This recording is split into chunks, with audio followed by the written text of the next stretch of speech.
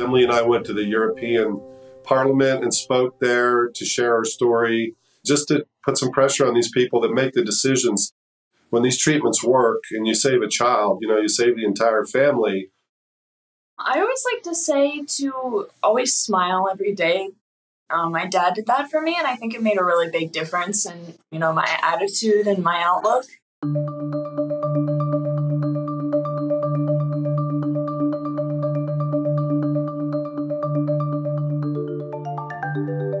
Imagine your daughter, age 5, has been diagnosed with acute lymphoblastic leukemia. Doctors were initially hopeful about her prognosis, but after nearly 2 years of chemotherapy, she's relapsed, and you're told she is not likely to survive. You have the option of trying a leading-edge immunotherapy, but it's only been tested in adults, so doctors can't predict its effects on a child. Would you take the leap, knowing the risks involved, and allow your daughter to become pediatric patient 1? I'm Todd Poley, and in this episode of Vital Science, we speak with Tom Whitehead and his daughter Emily about her brave journey as a CAR-T therapy pioneer, the uphill battle pediatric cancer patients face, and how the Emily Whitehead Foundation supports cancer families around the world. Well, welcome to Vital Science, Tom and Emily. We're honored to have you both here. Would you tell us about yourself and your family? Yeah, I'm Tom Whitehead, and Emily's dad, and the president of the Emily Whitehead Foundation. And this is my daughter, Emily, with me. Hi, Emily. And how would you describe Emily? What are some of the things that make her so special? Well, I would say, first of all that she went through, as a child, and to come out of that thriving in life now, I would describe her as our hero, and very smart, very funny. She likes to have a good time. She does take her grades very serious, though, when it's time to study. She's very well read. She's an excellent writer. I'll stop there because she'll get mad at me if I keep going. But every day I wake up thankful that I'm still her dad, and Carrie's still her mom, and that we are together as a family. So tell us a little bit about how the Emily Whitehead Foundation got started. I understand it's, of course, very near and dear to your heart. Yeah, so when Emily became the first child in the world to have her immune system trained to beat her cancer, and then they put her picture on the cover of the New York Times and just about every news magazine or newspaper in the United States in December of 2012. It gave international media to us overnight. And along with all that media attention with a new way to fight cancer, it brought us phone calls from parents and patients from all over the world saying, how did you do that and how can I do that? And that kind of inspired us to start the Emily Whitehead Foundation, because a lot of people had heard about her name and associated her with this new way to fight cancer. And we wanted them to have, a way to get more information that we didn't have whenever we were looking, whenever Emily needed it, and advocate for those patients to get treated. Yeah. And when you envisioned the foundation in those early days, what was your ultimate kind of dream, and where have you landed now? Have you kind of met what you set out to accomplish, or has it surpassed your expectations? Well, I would say, in the beginning, we just had good intentions and no idea what we were doing other than we wanted to help people. It's completely gone past our early expectations. And for us, it's amazing that it's still gaining traction and growing. And we've been lucky to surround ourselves with a great board of directors to show us how to run it like a business. Because, we raised over $1 million with basically just volunteers.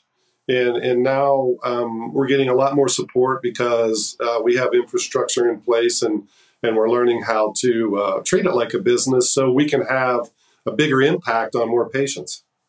And again, every day our goal is to help other families have the same outcome that we've had. Love to hear more about that. So what drives your mission at the Emily Whitehead Foundation? In the beginning, we were just raising funds to put towards more research for less toxic pediatric cancer treatments.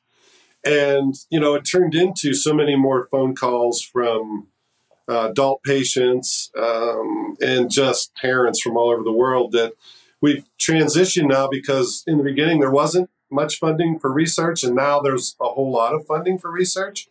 But now the patients that need the treatments can't get to them or can't find them or don't have access. So we've transitioned more now into saying, who's the next Emily, and how can we advocate to make sure it's available in their country, or advocate for them to find a treatment before it's too late. It's estimated that between 3,000 to 3,500 children are diagnosed with acute lymphoblastic leukemia, or ALL, each year in the United States alone. ALL is a type of fast-growing blood cancer that arises from immature white blood cells. These cells multiply quickly, crowding out the healthy ones in bone marrow and blood. Diagnosis is typically determined through a combination of blood tests to check cell counts, bone marrow samples to scrutinize cell characteristics, and genetic tests to understand the underlying mutations. Although it can be found in adults, ALL is the most common childhood cancer. Children tend to have more resilience against ALL, with a higher chance of remission than adults. However, prognosis isn't set in stone. It's more like a weather forecast that can change. Let's hear more about the shifting winds of Emily's ALL experience. Emily was diagnosed with acute lymphoblastic leukemia, ALL, when she was just 5 years old.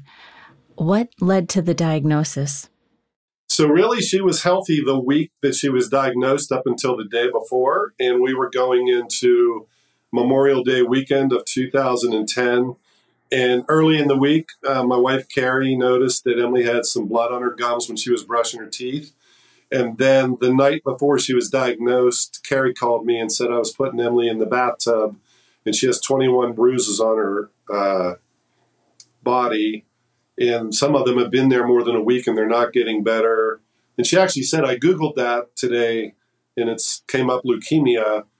And we were like, oh, it couldn't be leukemia. So let's, if we have to, we'll take her to the pediatrician tomorrow and get her checked, but let's not panic. And then overnight on Thursday, May 27th, she had so much pain in her knees and her legs that she woke up sobbing in the morning, saying there's something wrong with my legs. And by that afternoon, she was on a morphine pump at the Penn State Children's Hershey Medical Center, diagnosed with cancer. So that's how we got started. It was feeling good Thursday, and by Friday, she's on a morphine pump, and our lives changed forever. So your lives all changed overnight, and you probably didn't picture your life taking the shape it has as a patient advocate now. How has this affected your family? Well, I'd say it brought us a lot closer, and we decided from the beginning to focus on the positives because the negative stuff could be so overwhelming. So each day we tried to make each other smile and lift each other up and just stick together.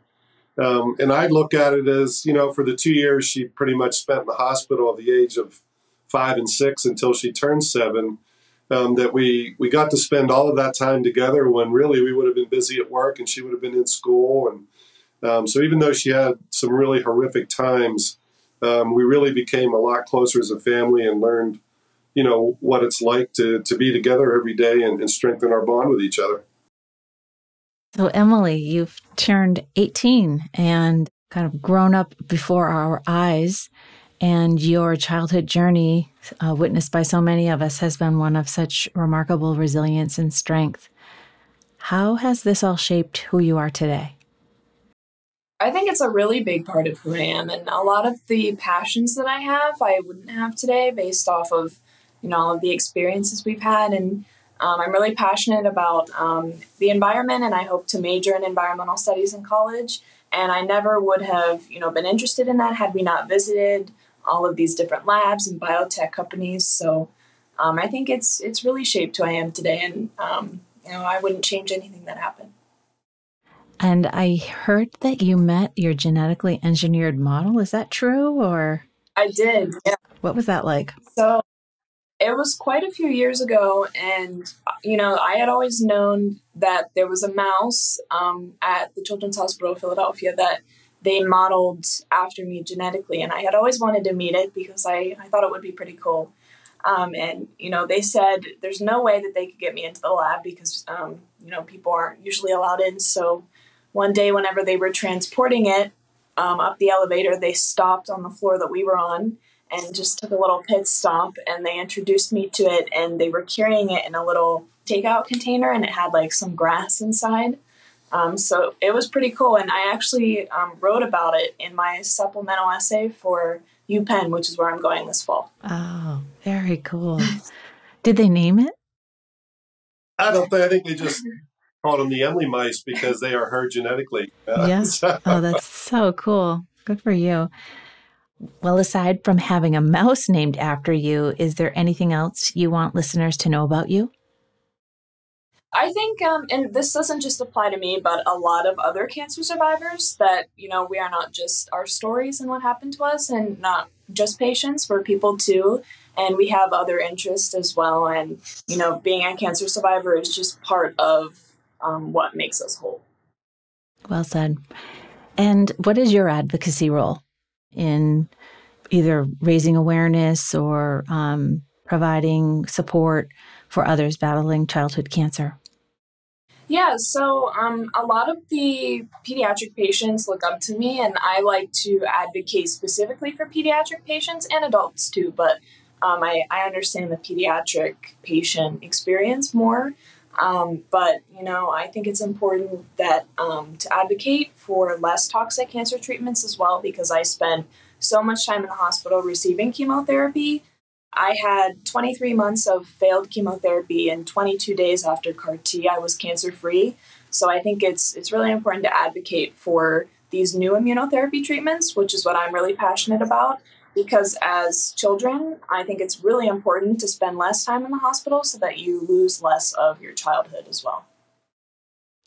So, Tom, I know the journey wasn't all kind of perfect and predictable along the way.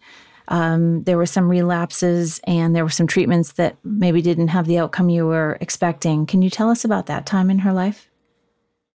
Yeah. So, when we got started, we were told this is the garden variety kind of leukemia. It's the most curable kind of childhood cancer that you can get.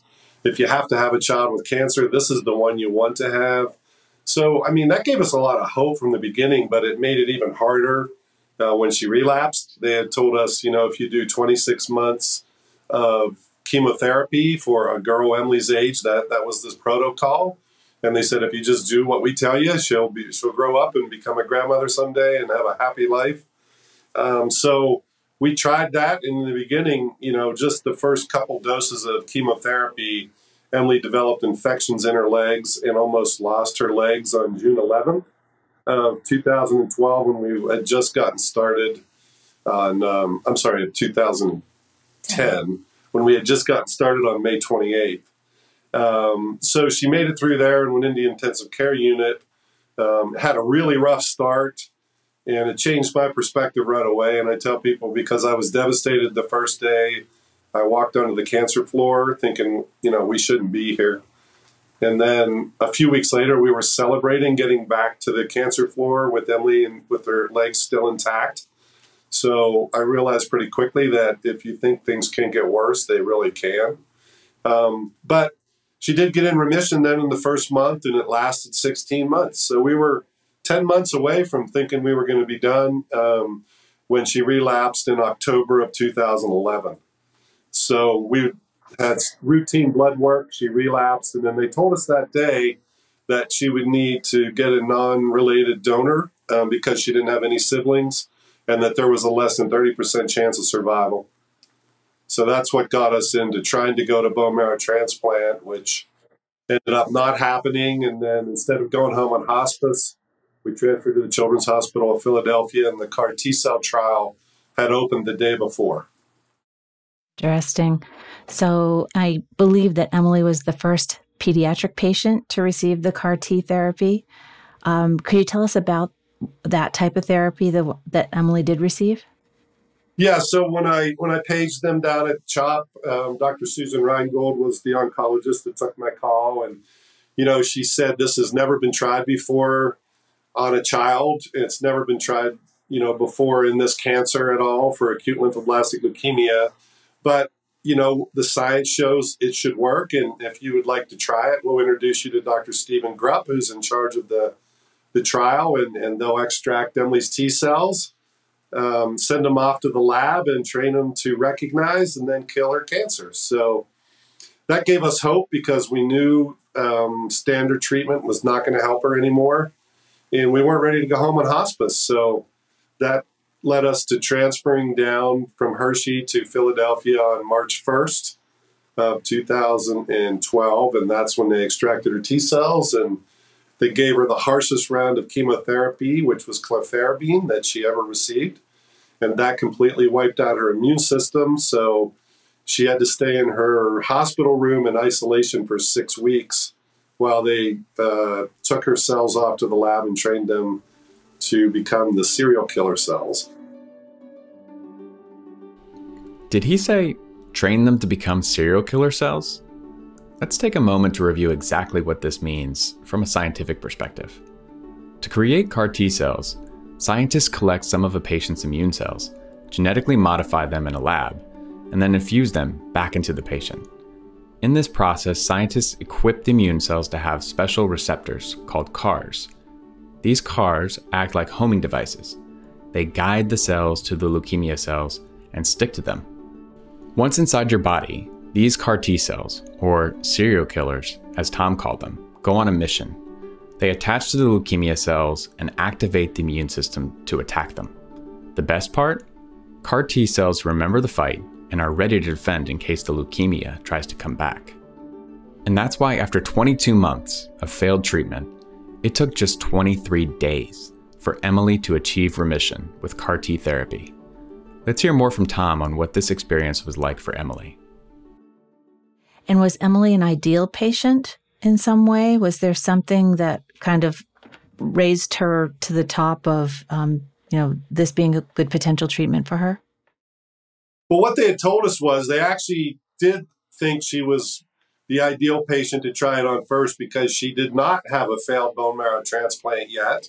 She had all her organs intact and did not have an infection at the time when they treated her. So they said, they really thought the first patient they would ever get to try it on might be in an intensive care unit already dying whenever they tried it. So, Emily was actually pretty healthy and walked into the room the day they gave them to her, and Dr. Grupp came in with them all in one big syringe and just pushed it in over maybe less than 10 minutes and said, now we wait. And we were like, is that it? And he said, yeah, that's all it is. Now let her immune system take over. And we think it'll work. So, it was like the first day they gave her 10% of the dose to make sure there wasn't a catastrophe.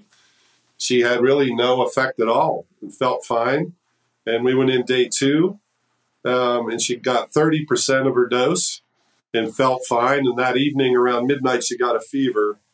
And then the next morning, when Dr. Grupp showed up, she felt fine and had no fever. So we went in and got the final 60% of the dose. And they really said we just split it up because we didn't know what was going to happen. But then when she got the final 60% of the dose, it was probably the worst part of her treatment that we witnessed, because 3.5 pounds of her body weight was cancer. And each one of those genetically modified CAR T cells can kill 1,000 tumor cells. And it was killing her cancer so fast that it overwhelmed her system, and her kidneys shut down and her lungs failed. And they ended up putting her in an induced coma in the intensive care unit. And she stayed in that coma for 14 days. Oh, wow. So it was a really brutal time. But they worked around the clock to fix it. And that's when they figured out that the tocilizumab medicine would slow down the side effects of the CAR T cells. And that's helped many other patients survive it. And most patients now do not end up in the intensive care unit when they get the treatment. Although there is a happy ending to this chapter of Emily's story, it was not a foregone conclusion. Emily's parents knew that 3 adults had been treated with the same CAR-T therapy at Penn the year before, but doctors advised not to put too much stock into this. The patients had a different type of cancer, and children often react differently to treatment. Knowing the risks involved, the Whiteheads decided to proceed, making Emily the first pediatric patient ever to receive the treatment and the first patient of any age to receive it for ALL. And although it was not without complication, Emily's experience ultimately led to the first FDA approval of the drug now known as Kymriah. No other child has received this regimen of Kymriah. According to Tom, the FDA approved 40% of Emily's total dosage, or what she received on days 1 and 2 of treatment. But Emily served as a brave pioneer as the first of many children that would go on to achieve remission with this groundbreaking treatment. It's just incredible to hear that after such a long and brave struggle, Emily is where she is today. What does her prognosis look like now? Well, what we've found out since then is when kids qualify for this treatment now that are going to die, they can usually get them into remission around 90% of the time. And the patients that are done like Emily after this treatment is somewhere between 50 and 60%. But when you're a parent living through that, that's a much higher success rate than a bone marrow transplant. I just wanted to say that we are hoping as a family, and Emily especially, that this becomes a frontline treatment someday for standard risk kids with ALL so they don't have to go through the chemotherapy. When it works, it's much less. I can understand why, given what these kids go through. What do you think is needed to ensure that patients, children, and adults really have access to new therapies like this? Well, we try every day to help improve that. In the beginning, all of the patients had to come to Philadelphia. We've done everything we can to collaborate with other foundations to get it to other hospitals to start with. And then we found when we're in the media, it actually helps get it approved in other countries that might have a national healthcare system. So we've traveled, Emily got to travel to Oslo, Norway, and meet the first child that was treated in Norway. We've really advocated too, because I've talked to a lot of parents in South America who are just sobbing because their kids would absolutely qualify for the treatment and they just can't get to it.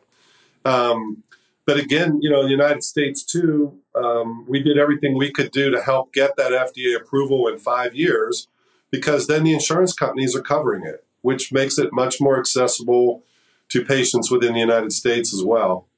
So from our end, not enough people are getting it yet, but we're going to continue to do everything in our power to try to make a difference. And we do that. Sometimes it's just help an adult patient get a flight from San Francisco to Philadelphia to get treatment, or help someone line up an Angel flight with a corporate jet so they can travel not on a commercial flight where they could get sick, to get access wherever the treatment is. So we continue to try to do everything in our power and meet with congressmen and meet with government officials from other countries. Emily and I went to the European Parliament and spoke there to share our story, just to put some pressure on these people that make the decisions to, when these treatments work and you save a child, you save the entire family.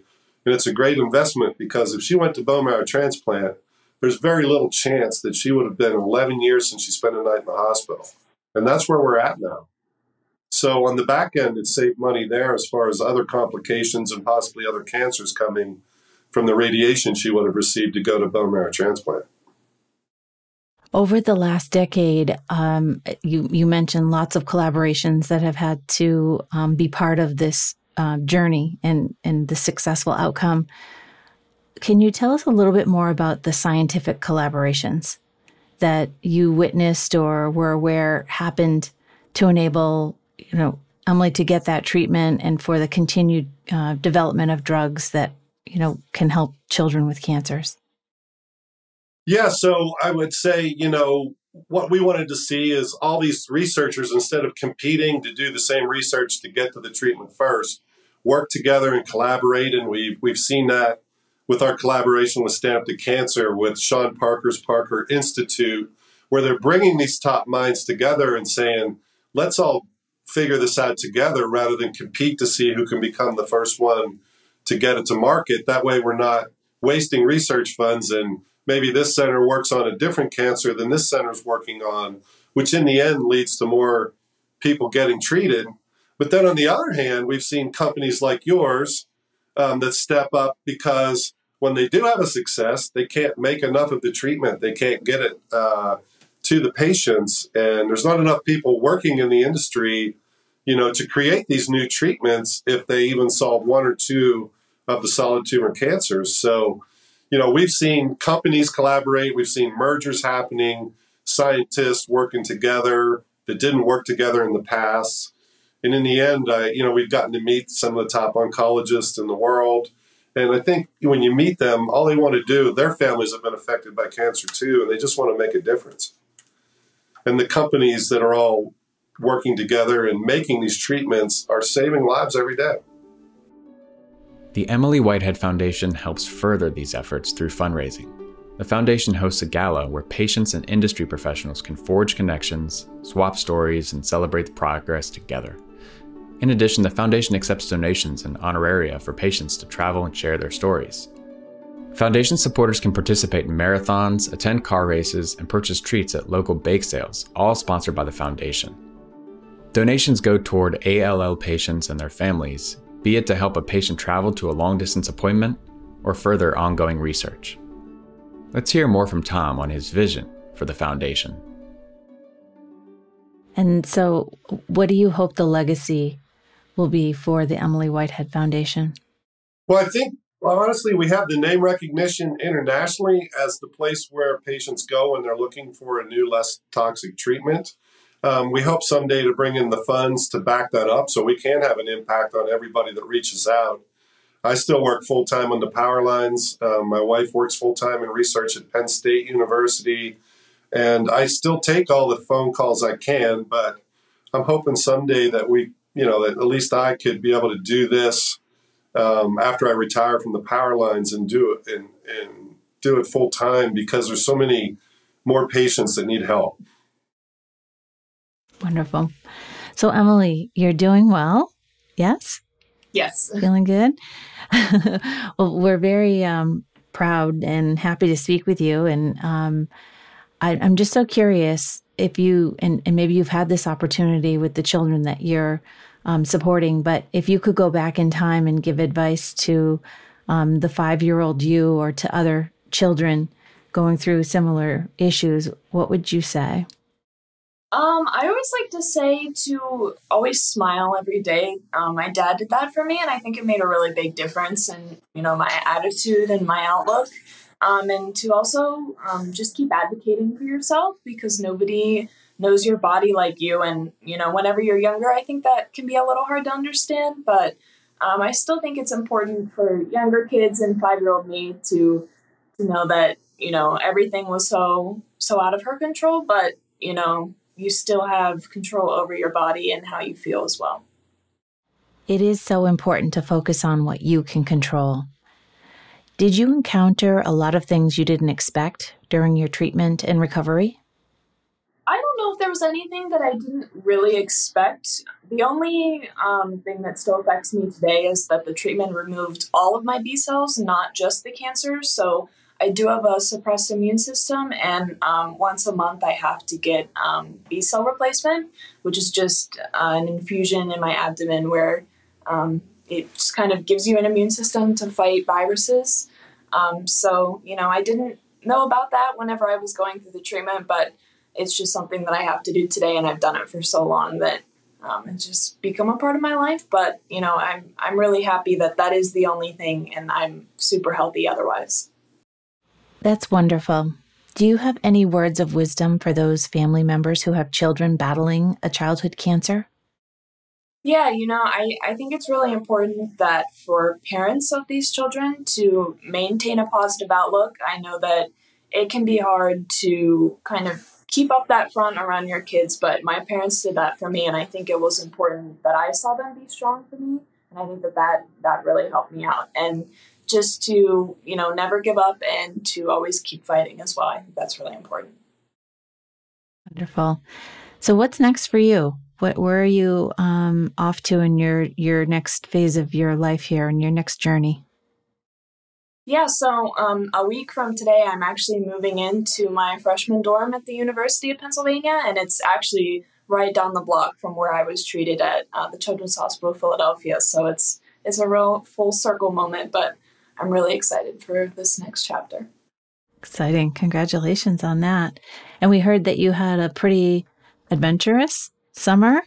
Anything you want to share about your experiences this summer? Sure. So we were able to go to Mexico for 10 days to film for an IMAX movie that will be coming out in the spring of 2024 called Modern Medical Marvels. And for that movie, they wanted to show me thriving today after cancer. And I got to scuba dive in Cozumel and Isla Mujeres in Mexico. And I had some really cool experiences there. And I love photography, so I got to do underwater photography as well. And I took some cool pictures of, sea turtles and coral reefs. And I'd always wanted to do that because my dad told me stories when I was little about him scuba diving before I was born. So it was a really, really cool trip. And I hope to do it again someday. Oh, how fun. Sounds like you made the most of it. Dad, anything to add that we didn't cover today? I would just add at the end that if you're out there and you're the patient or you're the parent of a patient, you got to do all the research you can and then trust your instincts. We tell people that the doctors and nurses and staffs at the hospital are just amazing people, but they have to fix everybody that's in the hospital. And you only have to fix yourself or your loved one that you're there as a caretaker for. So you have to advocate and check everything that they put in them because they are human and they can make mistakes. But we're very thankful for all the staff and doctors and nurses and teams that saved our family. And now we're very thankful for everyone in your industry that has taken these treatments and making the treatments and getting them there in time before these patients are running out. A lot of them are on hospice and they're on their last hope. But whenever they call me in the beginning and then maybe 6 months later, they call me again and say, because you took that phone call, it saved my life or my child's life. That's what keeps us going every day. Well, thank you both very much. It was an honor and a pleasure having you on our Vital Science podcast. Thanks. Keep up the great work. Thank you. Tom and Emily Whitehead are co-founders of the Emily Whitehead Foundation. Looking ahead to our October episode of Vital Science, we'll sit down with Bo Bigelow about his daughter's rare disease diagnosis and the community he's building through the Foundation for Howe Fountain Syndrome. Did you know that Charles River has a sister podcast, Eureka's Sounds of Science? This monthly podcast shares scientific, patient, and advocacy perspectives on trending issues in the drug development industry. You can subscribe to Vital Science and Sounds of Science on Apple Podcasts, Spotify, Stitcher, or wherever you get your podcasts. Until then, thanks for listening.